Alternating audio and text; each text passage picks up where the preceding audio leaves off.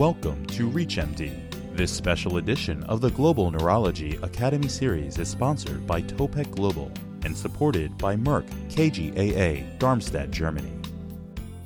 This is Lawrence Sherman of the Global Multiple Sclerosis Academy. I'm here with Edgardo Cristiano from Buenos Aires, Argentina, one of our steering committee members. It's always nice to see you. Nice to see you. You know, we often think about governmental regulations and policies. How are they impacting treatment choices and availability of medications, and does that differ around the world? Regarding Latin America, as you know, it's a very large region. There is no one unique agency for policies regarding health, like FDA for the States or like EMA. So every country has its own policies on health care.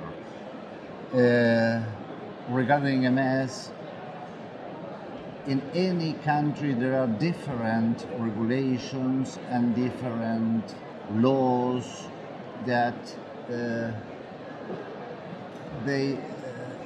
these regulations are over medical thinking or over medical decisions. So in each country you have different laws. This implies that you have to choose between 2 or 3 treatments for starting a therapy, and after that you have others to continue therapy. So physicians are not allowed to do what they're better prefer for a special patient.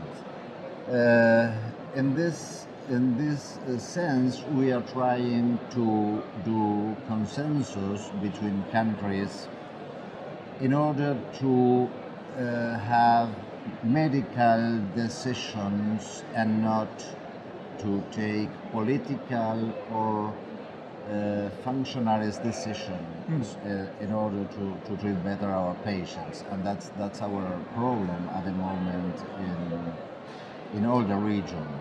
Yeah, and I suppose it's a challenge as much for the general neurologist as it is for the MS specialist, and it might even be more of a challenge because you're exposed to far more data. Yes, you're right. By the other hand, there exists a limited number of MS centers in Latin America.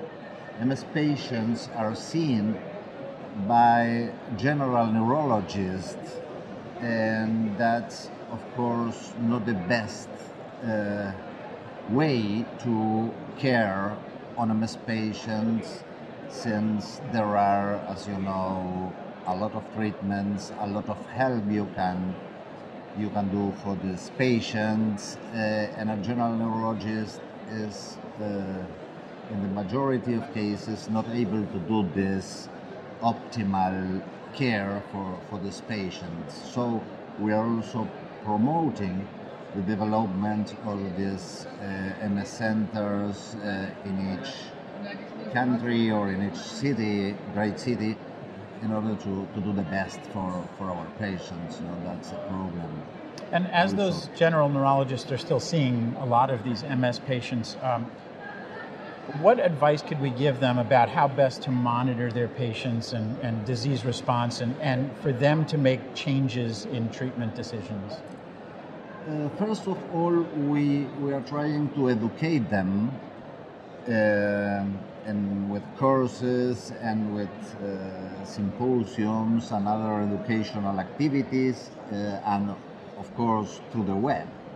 Our challenge is to promote also that they consult with neurologists specialized in MS, and to manage these patients between them and MS specialists, so they can give the best care to the patients. You know, we are promoting this relationship between general neurologists and MS neurologists. And does that extend to the team as well, the nurses, the social workers, all of those who are involved in treating that patient overall?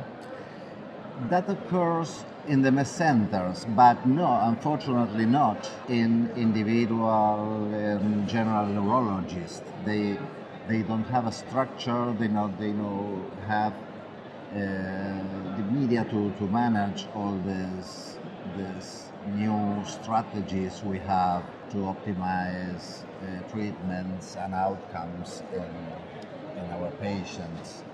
We are trying that again in every great city to build up these MS centers and to build a team with nurses, with psychologists and all the other people you need.